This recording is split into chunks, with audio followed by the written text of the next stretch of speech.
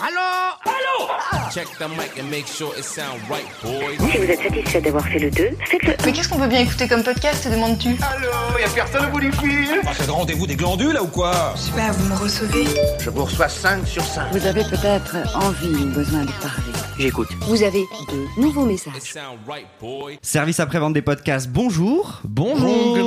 Ah, j'ai raté non. déjà. Ah, et bienvenue dans ce 18e épisode du podcast le plus méta de France, puisque c'est un podcast sur les podcasts présenté par Acast. Je suis Guillaume, sales planner chez Acast, et aujourd'hui on se retrouve pour un nouvel épisode au format parcours. Le principe, je vous le rappelle, c'est d'échanger avec nos invités sur leurs expériences de podcasteurs. Et nous recevons aujourd'hui des invités de marque, puisque nous accueillons les deux animateurs du Floodcast, à savoir Florent Bernard, alias Flaubert, et Adrien Méniel, alias Adrien Méniel, finalement, il n'y a pas d'alias. Il y en a des alias, mais peut-être pas les... Tu veux dire Partouzeur Méniel? Voilà, c'était Comme ça une, qu'on m'a appelé de celles que j'avais en tête, mais oui. Comme ça qu'on m'a appelé hier en live dans Popcorn. Nickel. On le saura. C'est Pour vous une blague. représenter rapidement, pour peut-être les quelques personnes qui ne vous connaissent pas encore, qui ne connaissent pas encore le Floodcast, on parle d'un podcast historique qui précède même les principaux studios de podcasts français. Un podcast qui réunit aujourd'hui à chaque publication, le lundi, une très très très large audience. C'est donc une émission imaginée par Flaubert, l'hôte officiel du podcast, mais très vite rejoint à l'animation par son invité le plus fidèle, Adrien Méniel. Vous recevez généralement des personnalités du web, comme on dit aujourd'hui, mais aussi des humoristes, des comédiens, des musiciens, des streamers et plein de gens finalement après 7 années d'existence. Bonjour à vous et mille merci d'avoir accepté cette invitation. Bah, avec plaisir. Avec grand plaisir. Ravi. C'est super sympa. Ravi. Alors aujourd'hui avec vous, on va parler de comment on lance un podcast talk en 2015 en France, quand pas grand monde ne sait ce que c'est. Mais on va aussi parler de la nouvelle dimension que vous avez donnée à votre podcast récemment avec votre grande tournée nationale d'enregistrement en live dans 7 villes de France, dont l'Olympia à Paris rempli en 10 minutes. Mais aussi, on va parler de comment avec Acast, vous êtes parvenu à monétiser un podcast que vous pensiez vous-même quasiment immonétisable. C'est vrai. Pour m'accompagner aujourd'hui, Raphaël, salut Raphaël. Salut Guillaume. Qui travaille dans l'équipe contenu de chez Acast et qui va nous offrir ses lumières. Je te laisse d'ailleurs la parole. Je crois que tu as 2-3 questions pour nos invités. Tout à fait, merci Guillaume, salut Adrien, salut Florent. Donc pour commencer, effectivement il y a quelques temps vous fêtiez les 7 ans du Floodcast dans un épisode que vous retrouverez dans la description de cet épisode. On a même vu passer votre conversation Messenger à l'origine du projet, d'ailleurs bientôt disponible en NFT bien sûr, Bien sûr. comme à peu près tout je pense. On revient donc à la source, au pourquoi du comment, donc d'où vous est venue l'idée du Floodcast, parce que à l'époque, je le rappelle, on est en 2015 et les studios qui ont fait les grandes heures du podcast français n'existent pas encore. Donc avez-vous des inspirations et si oui, quelles sont-elles ? Bah, en fait, à la toute base, c'était effectivement des podcasts américains que moi j'écoutais, qui étaient surtout des podcasts de gens qui n'étaient pas podcasteurs à la base. C'était des scénaristes, des réalisateurs de fiction que j'aimais bien. Donc il y avait Kevin Smith qui faisait le Smodcast et Dan Harmon qui faisait Harmontown. C'est les deux principaux que j'écoutais. J'écoutais aussi un peu WTF de Marc Maron, je me souviens. Et en gros, on avec Adrien, on a participé à un projet de Thomas Hercouet qui s'appelait La Nuit Originale, qui était en gros une grande nuit où il recevait beaucoup de gens en live. C'était avant Twitch d'ailleurs, c'est rigolo, mais il faisait ça toute la nuit et on avait bien rigolé avec Adrien à faire ça, même si moi je n'aimais pas du tout le concept de direct. Ça me met pas à l'aise, ça me bride et ça m'angoissait. Mais quand même je me suis bien amusé et donc un mélange de tout ça, du fait que à Golden Moustache on travaillait beaucoup avec Adrien mais on prenait pas spécialement, enfin on traînait ensemble mais on prenait pas spécialement le temps de discuter ou de plaisanter ou machin. Il y a eu un peu l'idée de se dire bon bah pourquoi pas faire une espèce d'émission talk avec non seulement Adrien mais à la base c'était juste des gens de Golden Moustache, des invités même un peu plus larges, de gens qu'on connaît. Et c'est devenu effectivement un espèce de rendez-vous. Adrien est venu à chaque émission très vite et voilà, et c'est devenu comme ça dans l'ADN aussi de moi ce que j'aimais bien quand j'étais adolescent, à savoir les espèces de, alors c'est pas vraiment de la radio libre parce que c'était pas, moi j'écoutais pas Donkey Fool, mais ce que pouvaient faire Arthur et les pirates ou des choses comme ça à la fin des années 90 début 2000, à savoir juste il y a des invités et on rigole bien quoi. Voilà. J'ai vraiment rien à ajouter. Non, mais moi j'étais gros consommateur de podcasts à l'époque aussi, WTF de Marc Maron, Nerdist de Chris Hardwick et tout ça.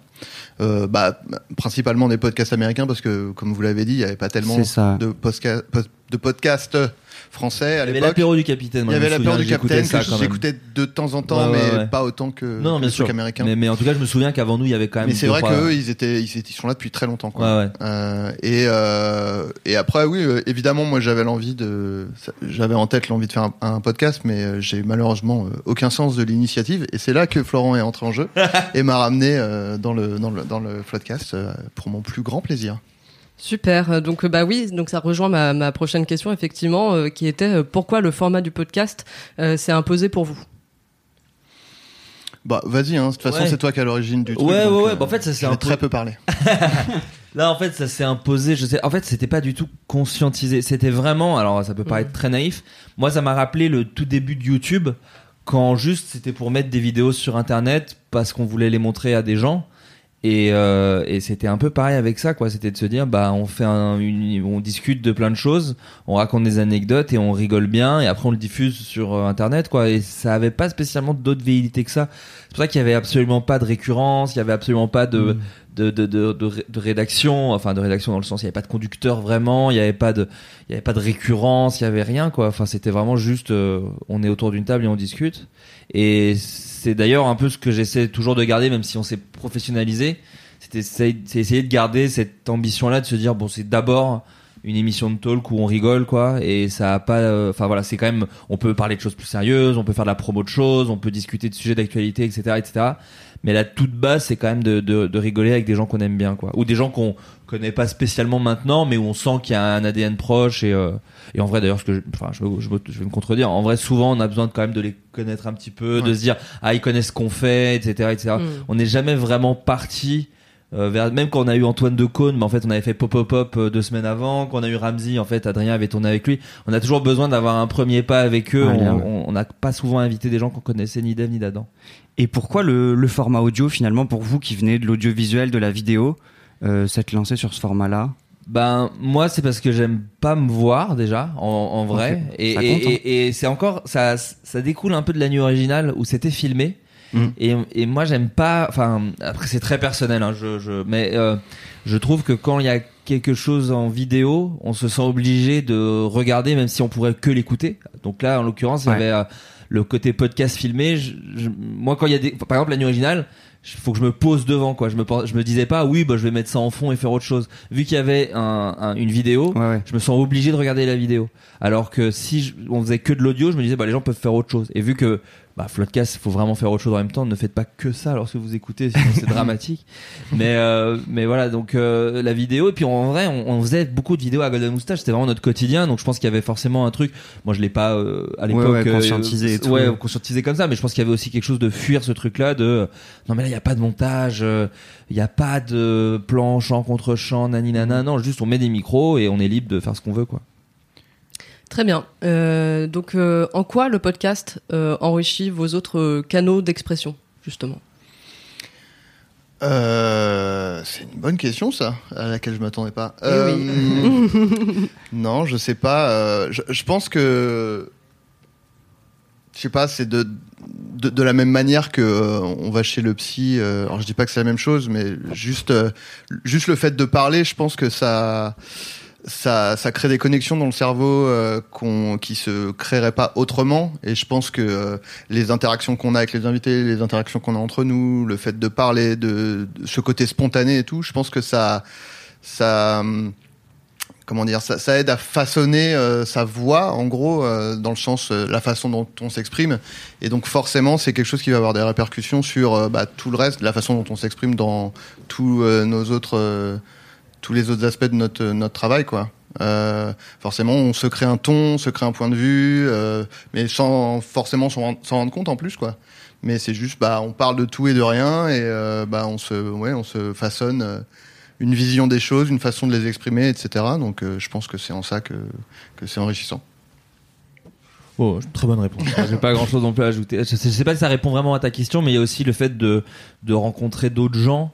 Moi, je suis quelqu'un qui sort pas du tout, enfin pas trop, et qui aime pas spécialement pas ça. Pas du tout, c'est moi, et pas trop. Ouais, pas trop, c'est vrai. Non, mais voilà, et puis qui aime pas spécialement ça. Enfin, je suis content des fois, mais l'organisation, tout ça, ça m'angoisse. Et donc, le podcast, c'est un peu une excuse aussi de se dire, ah bah cool, on va avoir 2 ou 3 personnes cette semaine et on va passer 2 heures. Et 100 personnes qu'on n'aime pas, parce que ça, c'est aussi dans les situations c'est ça, sociales traditionnelles, c'est rare. On choisit les gens qu'on aime bien et on choisit les sujets. Enfin, c'est une espèce de petite dictatoriat des relations humaines. Mais non, mais ça, moi, ça me fait beaucoup de bien. C'est toujours mon petit moment du. Je sais toujours pas, alors je sais que c'est un peu cliché comme phrase, mais c'est toujours pas un travail, quoi. Il y a toujours un peu ce truc de non, justement, c'est le moment cool de la semaine où on va, même s'il y a de la prépa avant et après, etc. C'est le moment où je sais que je vais passer 2 heures cool dans ma semaine, quoi. Et c'est déjà énorme. C'est déjà pas mal, effectivement.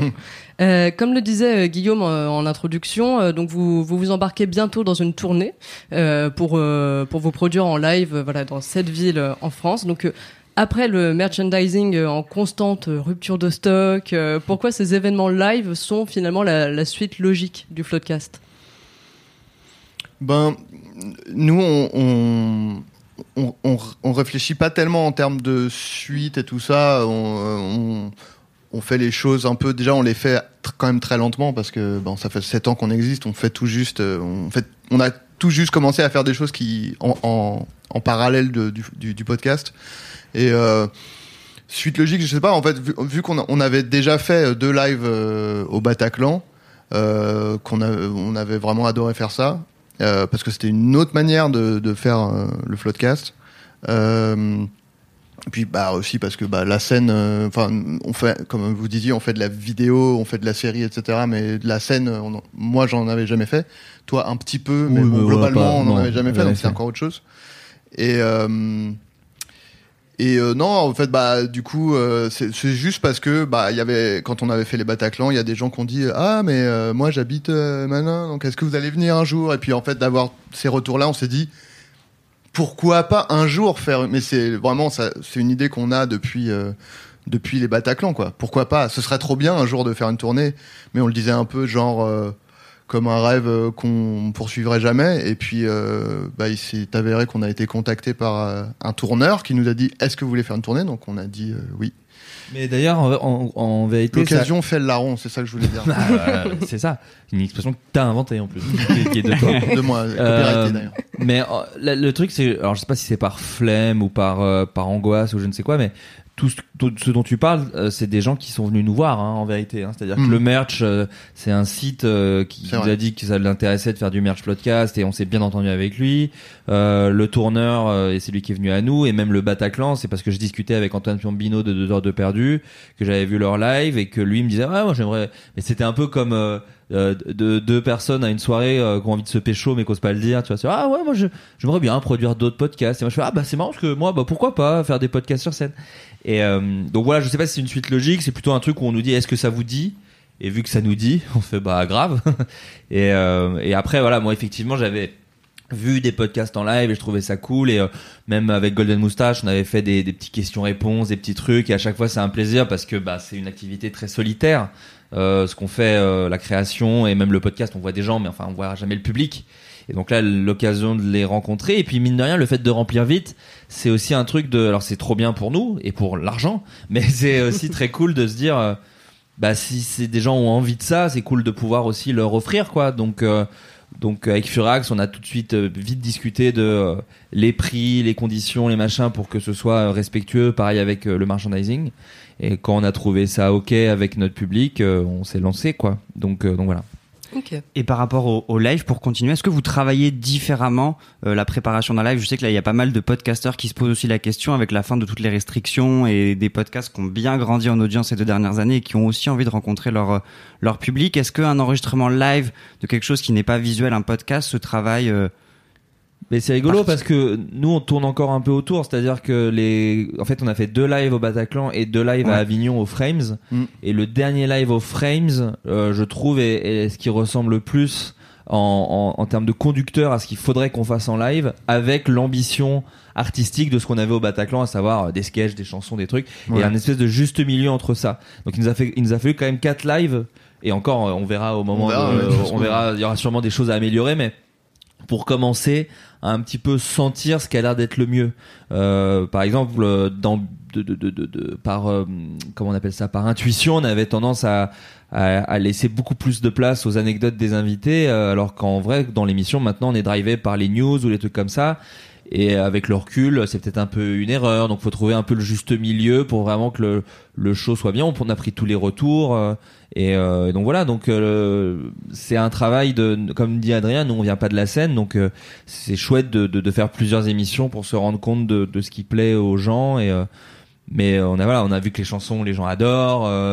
On a vu que les news en public marchaient mieux que ce que on pense. Enfin, je dis mais c'était surtout moi. Moi, j'étais très inquiet en fait de faire l'espèce de petit jeu avec les news insolites en public.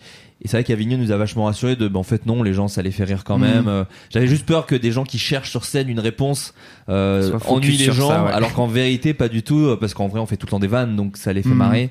Donc voilà, donc on cherche encore, on n'est pas encore arrivé à la version parfaite. Et est-ce qu'on y arrivera un jour ? La question se pose. Jamais, je pense. Mais donc voilà, après, nous on est aussi un podcast d'humour. Mine de rien, je trouve que le passage sur scène est quand même plus logique. Ouais, bien sûr. Parce que c'est rigolo et tu vas voir un spectacle pour te marrer. Et c'est vrai que, alors moi je connais pas très bien le monde du podcast français, mais j'ai l'impression que ce qui marche le plus, c'est pas spécialement des trucs d'humour. Donc c'est encore effectivement un autre exercice. Adrien, rien à rajouter. Rien à ajouter. J'ai bu ces paroles. Comme nous tous. On va passer au deuxième thème. C'est un thème qu'on voulait un petit peu donner à cette émission. C'est comment ouvrir à la publicité des podcasts qui à la base sont pas forcément faciles à monétiser, tout en laissant une grande liberté de ton aux podcasteurs. C'est vrai que vous avez une immense liberté de ton dans votre podcast, dans les titres, tout le monde est plus ou moins au courant, mais c'est comment garder cette liberté de ton le dernier, aussi. Il est assez on voulait vous en parler. Donc vous avez ouvert votre podcast à la publicité il y a quelques mois maintenant. Quel retour d'expérience vous pouvez en faire aujourd'hui pour les podcasteurs qui nous écoutent et qui se posent des questions? Est-ce que vous avez eu des retours particuliers de votre audience par rapport à ça, qu'ils soient positifs ou moins? Nous, on a, je pense, la chance d'avoir peut-être du fait de notre longévité, on a un public qui est vraiment, enfin en tout cas un cœur de public qui est vraiment très derrière nous et qui nous soutient beaucoup, quoi. Parce que je sais que quand on avait commencé à se poser des questions, est-ce que on veut monétiser le Floodcast, Flo avait posté un sondage sur Twitter en disant à votre avis ce serait quoi le meilleur moyen, de la pub ou alors faire je sais pas si je peux dire un Patreon, je peux dire tu peux, okay. Tu peux. Et donc on avait posté le sondage et les gens répondaient mais faites les deux, c'est bon, enfin il serait temps que vous gagniez de l'argent et tout. Donc en fait les gens n'étaient pas du tout réfractaires à l'idée que on gagne des sous avec le podcast, ce qui était cool et ce qui nous changeait pas mal justement de quand on était sur YouTube où dès qu'il y avait un placement de produit on se faisait insulter dans les commentaires. Donc ça les mentalités ont bien changé à ce niveau-là et notamment je pense le confinement a vachement pousser les gens plus vers des contenus justement plus faits maison où on est plus proche des créateurs plutôt que d'aller vers des trucs plus la télé ou des trucs où il y a une distance entre le créateur et le public, quoi. Et je pense que ça a aussi permis aux gens de dire de dire oui, en fait si c'est le contenu que je consomme, autant soutenir les gens financièrement aussi parce que ça leur prend du temps. Et du coup, en fait, c'est pour ça que ça s'est bien passé, quoi. C'est que notre public, les retours, ils sont tous positifs, quoi, du public. Et puis surtout aussi parce que, nous, on a eu, comme on a la possibilité de choisir les domaines pour lesquels on veut et on veut pas qu'il y ait de la publicité. Ça, c'est, les secteurs, ça nous a vachement rassuré, et puis surtout que ça se fait de façon hyper rapide et simple. Et donc du coup, on n'a jamais eu il y a parfois un retour qui dit il y avait une pub pour tel truc, vous êtes au courant, ça a été corrigé immédiatement. Donc franchement, c'est que que positif, quoi. Ou alors peut-être que t'as. Non, au contraire, parce que j'allais citer ton exemple, effectivement, un jour, on a eu effectivement un placement de produit, on disait, ah merde, oula, nous, ça c'est pas du tout les trucs qu'on veut promouvoir, et effectivement, en 2 mails, c'était réglé, et au bout d'une heure, il n'y avait plus, donc ça c'était cool. Et, mais après, Adrien le dira pas, mais c'est lui qui s'occupe qui écrit, en gros, les publicités, J'aurais pu le dire, mais juste, moi, là, je parlais pas des sponsors, je parlais non, mais des là où je voulais, publicités, juste. Ouais, mais pour les sponsors qui sont quand même aussi, ah, tu vas venir, Non, j'allais tirer la couverture à moi. Je te rassure, sur toi. Ok. Je me disais, je commence à avoir les pieds froids. non, mais ok, très bien. Je voulais pas. Non, et puis, pour revenir, tu citais Patreon. On est légalement obligé de citer des concurrents de Patreon. Du coup, Acas Plus pour D'accord. dans le podcast. Voilà, c'est purement légal. Bien sûr, c'est normal. Et, mais comme vous avez parlé des spots audio, effectivement, on peut parler des messages de sponsoring. Vous avez pu en réaliser quelques-uns. On peut citer Joker, Freenow, pardon, à eux, Babel et globalement, on peut vraiment souligner l'originalité et la créativité de ces sponsorings. D'ailleurs, on va écouter un petit extrait. Désolé, je suis en retard. T'inquiète pas, tout le monde t'attend et t'en veux énormément. Cool, allez, on y va. Il s'agit du flot de casse. Attends, t'aurais pas un truc à boire? Si, tu veux quoi? Ce que tu veux. Ok, un café? Un truc moins fort si possible. Du thé? Ouais? Non, en fait non. Je crois que je préfère une boisson fraîche. Ok, bah j'ai de l'eau. Non, un truc un peu plus sexy, je suis quand même ton pote, ça fait 7 ans qu'on fait le podcast ensemble, j'estime. Ok, un soda? Un soda, c'est bien. C'est bien. Ah, Mais j'aimerais bien un truc plus sain en fait. bien sûr. Un jus d'orange? Ah, des fruits, ça me plaît. Sublime. La bouteille est là, sers-toi. Aïe, c'est une bouteille d'1 litre. Désolé, je suis pas à l'aise avec une telle contenance. Je ressens comme une injonction à boire en grande quantité. Ça remonte à l'enfance en fait. Ok, bah j'ai une petite bouteille si tu veux. Quelle contenance? 33 centilitres. Ah bien, c'est riche en fruits, en vitamines, en minéraux, la quantité est raisonnable, ça me semble parfait. Parfait. Parfait. On est d'accord que c'est 33 centilitres, ça contient 5 shots pour 5 jours. Non, je t'avoue, je comptais te servir ça en une fois. Alors c'est embêtant parce que moi le truc Bon, c'est que... Adrien, je sais que tu as très envie de voir ta journée boostée en seulement 2 gorgées, mais si tu veux te délecter d'un délicieux shot de la marque Joker, demande-le directement. Un shot immunité au gingembre, orange, mangue et curcuma, ça te va? Alors je suis outré que tu penses que tout ceci n'était qu'une machination pour obtenir un succulent shot. D'ailleurs je sais même pas ce que c'est. Ok, pardon. Mais je vais prendre un shot antioxydant au maté, acérola, mûre et framboise s'il te plaît. Je voulais savoir comment vous travaillez vos sponsorings. Donc j'ai cru comprendre que c'était toi, Adrien. Quelles règles tu te donnes ou vous donnez pour l'écriture de ces sponsorings? Je pense que ça pourrait aussi intéresser pas mal de nos podcasteurs qui se posent la question de l'originalité. Comment on peut travailler le sponsoring en podcast? Moi qui j'écris. Enfin, en gros, j'ai une idée, je la soumets à Flo. Généralement, Flo est d'accord. J'écris le truc.